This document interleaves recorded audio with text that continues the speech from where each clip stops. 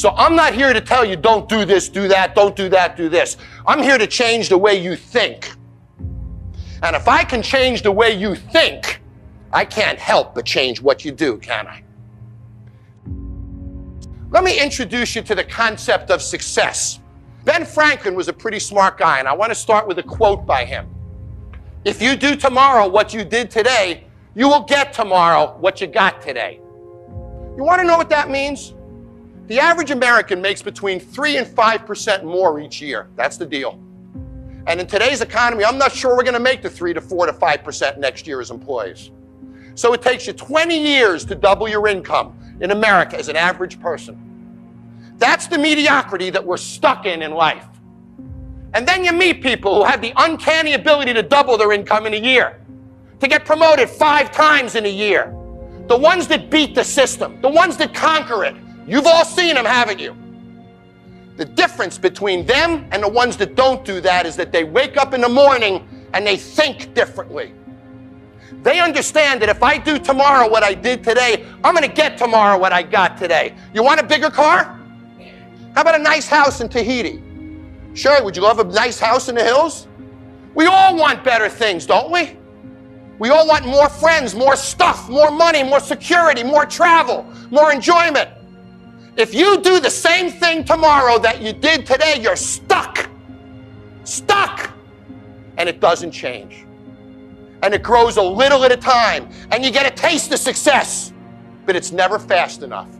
It never excites you. And when it does, it's a good month, or a good 2 months, or a good 3 months. But it doesn't provide a trajectory that creates success. So the first thing I want you to think about today is I want you to wake up tomorrow and do something different. And understand if you do the same damn thing, you're stuck. Just because you did it a certain way yesterday, there's no reason to do it that way today. I want it to hit hard. That's not what drives success. You do. There's no place for patience in business. You know, patience in life means things happen slower than they could. So if you're going to be on this planet for 70 years and things happen slower than they should, at the end of 70 years, you're going to have less, aren't you? Less experiences, less time, less money, less of everything. So let's all hurry up, man, and get more out of life.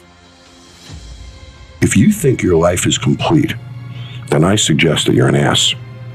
Because tomorrow always has a great opportunity in it. Your life is not complete until you close your eyes. So when you say somebody who's in a job they hate would love to be able to do this, my comment is, why the hell are you in a job you hate? Don't you have the courage to leave it? So you're in a job you hate, you're doing nothing to change it, but you'd like better.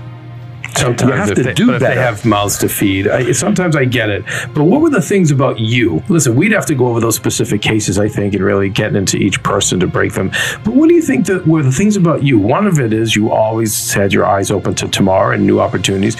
What were some of the other things as part of your personality? Because there aren't many people like you, but I've seen and I'm studying more and more people where amazing things are happening at 55 and 60 and putting them on life journeys that they never thought they were going to have.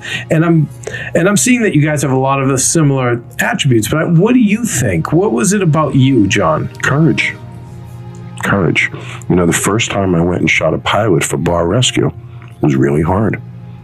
You think it's easy to scream at people on national television, to insult people on national television, to call you a jerk, challenge your marriage, challenge your integrity, challenge your professionalism? That's hard. That's not who I am. I don't wake up and embarrass people in front of their friends, right, in front of their family. Bar rescue is the hardest work I have ever done. The courage that it takes for me to go out there and do these things. The only final advice I would give you is I've lived a very unconventional life. And it's because I live my dream every day. Dreams are inspiring. Work is not. Find a dream. Dreams make this world go on. It built our whole country. And when we get in a rut as human beings is when we lose touch with our dreams. We lose the ability to fight for those dreams. So don't be an employee of Google. Live your dreams at Google. Find a way to match your dreams with the goals of your company and your own work, because there's nothing worse than when you see somebody who lost touch with their dreams. You wake up in the morning, you're failing. So you blame the president, you blame Congress, you blame Greece, blame the euro. I mean, construction industry, it's the mayor, it's the... And you wake up in the morning and you look in the mirror and you're not failing because it's the other guy's fault, or it's the economy's fault. But if you looked in the mirror and said, I'm failing because of me, you wouldn't like it, and you'd change that. And I believe the common denominator of failure in any business is excuses. As long as you wake up and blame poor sales on the economy or an environment, then you have no motivation to make it better, because it's not your fault. But in the worst economic environment 4 or 5 years ago in this country that we've seen in our lifetimes, there were people making a lot of money, weren't there? In the height of that recession, there were people selling advertising, people opening restaurants, people building businesses. Somebody's making money, so the excuse is bull. It's bull. So wake up in the morning and own your failure. Look in the mirror and say, I'm failing because of me, and you won't like it, and then you'll change it.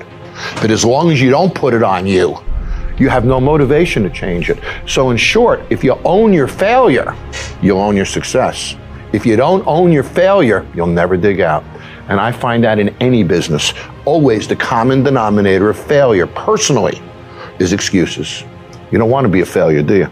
Not at all. You don't want to look in the mirror and experience that.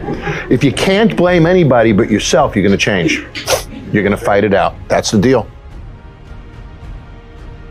I have a dear friend who works for a large company, and he wants to open a franchise of sandwich stores. So he meets with me. He says, John, I need some advice. Do I leave my long-standing job and benefits and do this? Or do I... So why can't you have your cake and eat it too? Right? Why can't you bring in a partner? Why can't you bring in somebody to do it? There's ways to get there. It doesn't have to be absolute. So if somebody wants to create a second career, create new opportunities in their life, figure out a way to do it without risking what you have. Right? And if you want it enough, you'll figure it out. I BS'd my way into jobs that I didn't have the experience to do and pulled it off. But I had to believe in myself to BS my way into it. And I knew I could figure it out too. Right. And that gave me the confidence to show up at the interview and convince that guy to hire me, because I was convinced myself that I could do it. And that comes across. You got to wake up in the morning and drive revenue, which means you got to have the promotions, the ideas, the energy to elevate a business. You got to be a rainmaker in business, or you're never going to get anyone wet. And when they don't get wet, they dry up and go away. And it's that wetness of a rainmaker that filters down and trickles to everybody's success. You have to drive the energy of revenue to be successful. And when you do, you'll have no expense problems. I drive quality as a leader. My systems maintain quality. Now, with regard to new projects, to me, every new project is a ball. And I have to move that ball every day. So I know, for example, that I have 4 balls on my desk. They might be 5 pads. Let's say 5 balls on my desk. They might be 5 different pads, 5 different books, 5 different projects. Every day, I'm going to move those 5 balls. That's the way I live my life. And I can't go to sleep at night if I don't move every one of those 5 balls every day. Sometimes I have 3 balls. Sometimes I have 7 balls. But the amount of balls that I accept and put on my desk, every one of them is going to move forward every day, and I become relentless. So I've learned to live my life based upon the progress I make on a daily basis. And I believe that business is defined by what we do every day, every single day. And business is defined by the days that we have. So if you move those 5 balls every day, you can't help but be successful. You will achieve it, but you'll achieve it on a daily basis.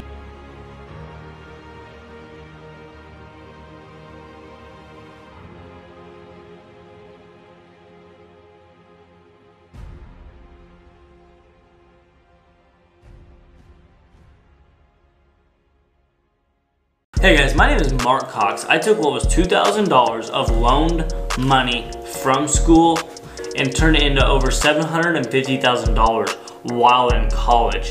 Now that I'm out of college and graduated, I day trade for a living and teach people just like you how to trade and get financial freedom, or at least get another source of income.